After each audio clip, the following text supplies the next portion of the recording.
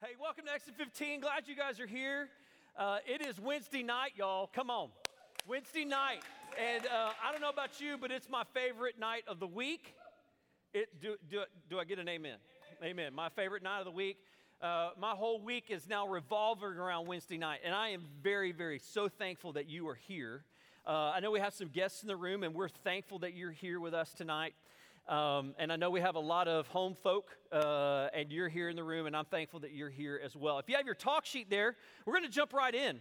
And this is all Christian's fault. If you don't like this, then go talk with Christian.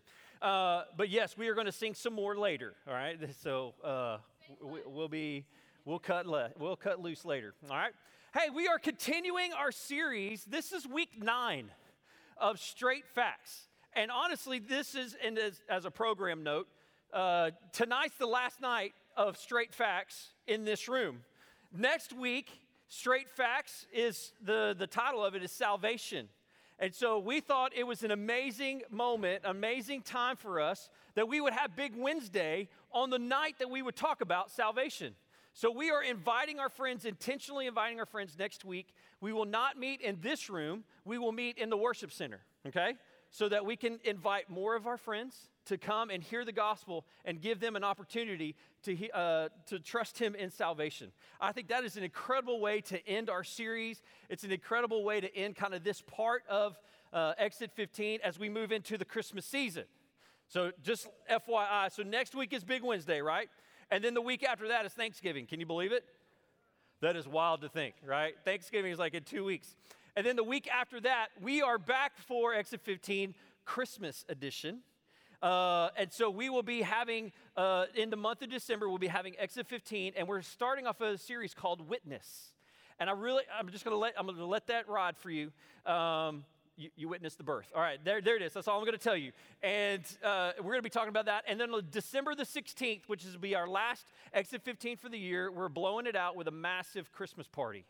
And it's really amazing because we have 3 gyms to party in, all right? So this is going to be a great night of us, so we're making plans for that. And I hope you would make plans to join us to be a part of that. Sound good? Good? Everybody found your talk sheet? Everybody ready to go? All right. We don't have it all together. Can I get an amen? Amen. Nobody in this room is perfect. Amen? Amen? You might want to go ahead and look at your neighbor and say, you're not perfect. Go ahead, look at them and say, you're not perfect. You might say, you look good, but you're not perfect, all right? All the guys in the room looking for a date right there, all right? I gave you an opportunity. Hey, but we don't have it all together.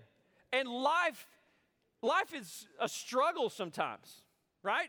You never know what's going to happen with each and every day and what events or what experiences that we might have ahead of us. And to be honest with you, because I don't have it all together, and because I miss it sometimes, I need a little bit of help, right? I need somebody to give me wisdom. I need somebody to come alongside me and say, hey, yo, Steve, let's not go there. Hey, Steve, watch out for that landmine right there. Ooh, okay.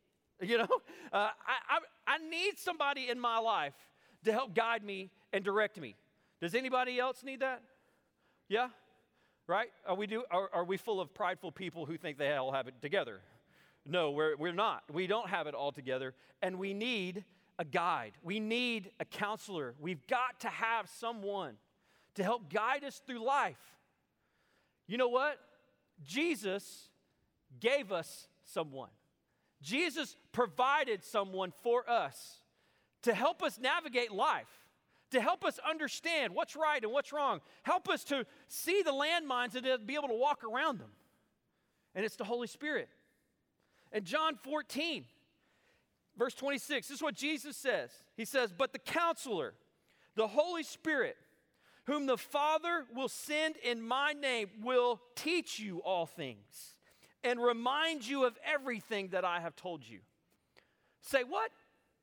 The Holy Spirit, as we see in this passage, is the counselor. Jesus promised us a counselor. And that counselor is to help us, right? Is to teach you all things and to remind you of the things that Jesus has said. I need a reminder. I can't remember everything, right? I don't always remember the things that I hear and listen. And so it's always good to have someone in there going, hey, Steve, you probably need to, what about this? And we need somebody like that. And Jesus says, hey, I got somebody for you. Jesus left this earth, and when he left, the Holy Spirit came. And the Holy Spirit, freak you out right now, is working right now in your heart and your life. Right here, right now. But you're probably thinking, well, Steve, that was like a Bible thing back in Acts, right? Like in the book of Acts, they talk about the Holy Spirit coming, like all that kind of stuff. Wasn't that back there? The Holy Spirit hadn't left. The Holy Spirit hadn't gone anywhere. And I'm going to make this kind of blanket theological statement, and then I'm going to move on, okay? Because we're taking kind of an apologetics view of this. The Holy Spirit is God. It's God the Father, God the Son, and God the Holy Spirit. All three are one. They are all the manifest presence of God. Every one of them have the character and the nature of God. And the Holy Spirit residing in us is literally the voice of God in our hearts and our lives. That'll blow your mind. That what the Holy Spirit is speaking is exactly what God is speaking. What the Holy Spirit is speaking is exactly what Jesus is speaking. That'll blow your mind again. That little voice that's in our hearts and in our lives that is helping us navigate life, and what we read in Scripture and how it is interpreted to us and what we understand as we read the Scripture, that's the work of the Holy Spirit in our hearts and our lives. But here, I want to get to the fun part. We could spend all night just talking about the Trinity. I could give you all kind of illustrations and all those kind of things, but I think what all of us want is not just head knowledge about the Holy Spirit. I think all of us want to know, what does it mean to me today? Okay, yes, the Holy Spirit. Steve, I'll trust you in that. Yes, the Holy Spirit is the very voice of God, is the presence of God in my heart and my life. So what? I think all of us are saying that question, so what? And I think Scripture illuminates a lot of that and answers that question for us, and that's where I want to camp out tonight. How does the Holy Spirit apply to you? How does it apply to me? How do I know the Holy Spirit is in my heart and my life? How do I know, how can I see the work of the Holy Spirit on me and on the people around me? If God is truly at work, He's using the Holy Spirit, He's working through the Holy Spirit, that gift has been given to you. And how do I know that God is working in my heart and my life? Does anybody want to know that question? I'm sitting there. I want to know the answer to that question. How do I know? How do I know that the Holy Spirit is in me? How do I know? And so here we go. We're going to answer that question. And we're going to answer it by looking at this big idea for tonight. All right, here it is. It says, Jesus promised that God would send the Holy Spirit, which we just read in John 14. And the Spirit, get this, has come to convict, to teach, to comfort, to lead, to strengthen, and to seal us. We're going to camp out on that. As well as to produce fruit within and through us. So there is a purpose for the Holy Spirit. And once we understand the purpose of the Holy Spirit, then we can begin to identify the Holy Spirit's work in my heart and my life. You see where we're going? So once we understand that, then we begin to look inside and outside and we go, where is God working? What's He doing? Where is He at? And it's in the work of the Holy Spirit. So let's talk about the purpose of the Holy Spirit. One, the purpose of the Holy Spirit is to convict. We don't like this word, conviction. But yes, when we get something wrong, right, we need someone to tell us that what we did was wrong, right? You know, if you forget to take out the trash, who is going to tell you that you forgot to take out the trash? Yo mama, right? And the stink in your kitchen, right? You walk into your kitchen, what's that stink? You're like, what's that smell? Oh, yeah, I got to take out the trash, right? Y'all, when sin happens, we need to know when we miss it. That's a good thing. And what the Holy Spirit does is convict us of that sin. John 16:8 says this, and He, when He comes, will convict the world regarding sin and righteousness and judgment. And so he convinces us, the Holy Spirit convinces us that we are guilty of sin. When you feel conviction, when you feel like, oh, I've missed it, let that be a reminder. That's a good thing because the Holy Spirit's at work in your heart and your life. Number 2, the Holy Spirit has come to teach. The Holy Spirit opens our eyes to the truth about Jesus. We read about it, is what we just said in John 14:26. But the Helper, the Holy Spirit, whom the Father will send in my name, he will teach you all things, and he will remind you of all that I have said to you. So the Holy Spirit is actually educating each one of us about who Jesus is. If you want to know more about Jesus, right, read God's word, and as you read God's word, that knowledge and that inspiration just starts dumping out on you. Guess what that is? That's the Holy Spirit that is teaching you about who Jesus is. It looks like even in this kind of moment, when you have a pastor or a life group leader that's in front of you that is teaching you God's word, and you are stirred in your heart and your life. You're like, wait a minute, I need to know that. Wait a minute, I didn't know that. I need to know that. That's the work of the Holy Spirit, to teach you about Jesus and about himself. Number 3, the Holy Spirit is here to comfort us. Oh, we need comfort. Sadness. Oh, I had a dear friend in Louisiana who lost his life to COVID last week. And man, I was tore up about it. Ken is a great, godly man and contracted the disease, and it just got the best of him. They tried and tried for weeks and weeks to save his life. But man, I needed the Holy Spirit in that moment. I needed the Holy Spirit to help me grieve. And it comforted me to know that Ken is with the Lord. Ken is a godly man with an incredible family. I knew he knew the Lord. And so I could take hope in that. And that's the work of the Holy Spirit to help me grieve and to help me and comfort me in that moment. Acts 9:31 says this, so the church throughout Judea, Galilee, and Samaria enjoyed peace as it was being built up, and as it continued in the fear of the Lord and the comfort of the Holy Spirit, it kept increasing. The Holy Spirit comforts us when we're in the middle of a breakup. If you're going through a breakup, or maybe the loss of a loved one. In those moments of grieving, if you would allow the Holy Spirit to do the ministry that it can do over your heart and your life and to comfort you in those days, in those moments. Number 4, the Holy Spirit is here to lead us. It's like we don't know where we're going, right? The Spirit guides us, and it helps us to walk in truth.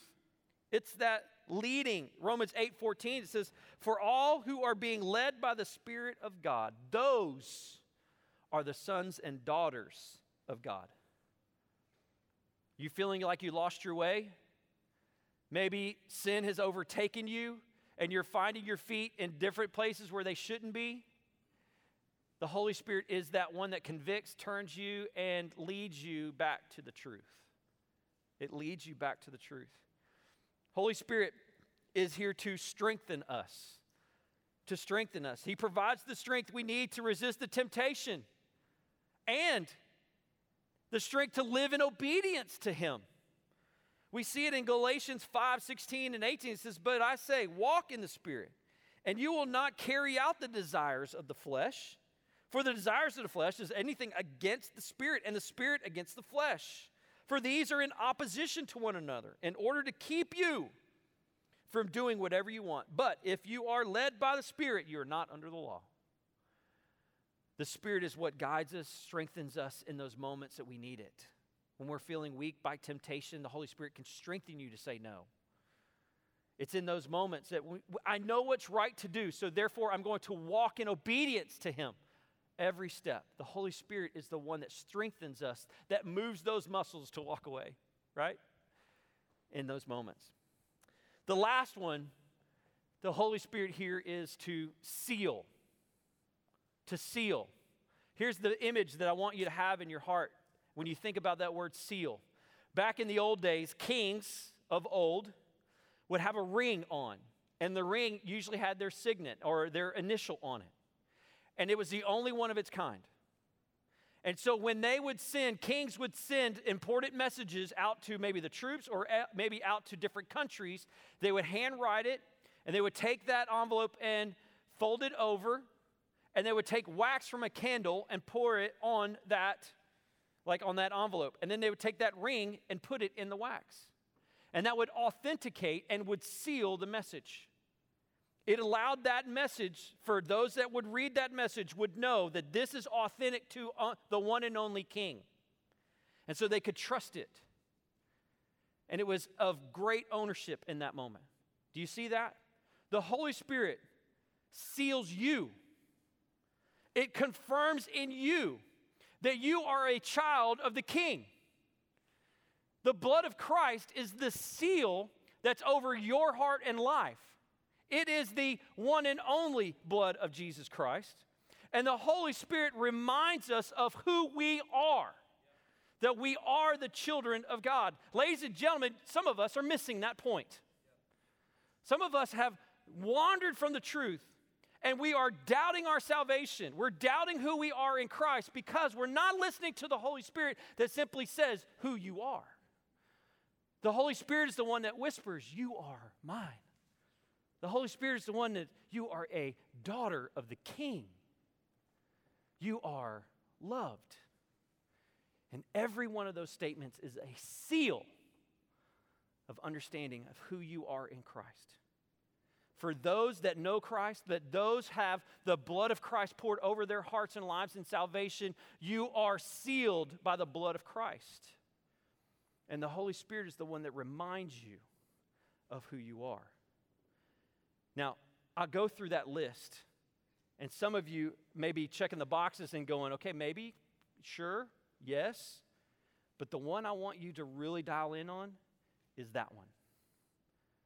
Because it's been my experience in working with teenagers for all of these years that the moments that you start doubting your salvation, the moments that you start wandering from the truth of God, is because you forgot who you are.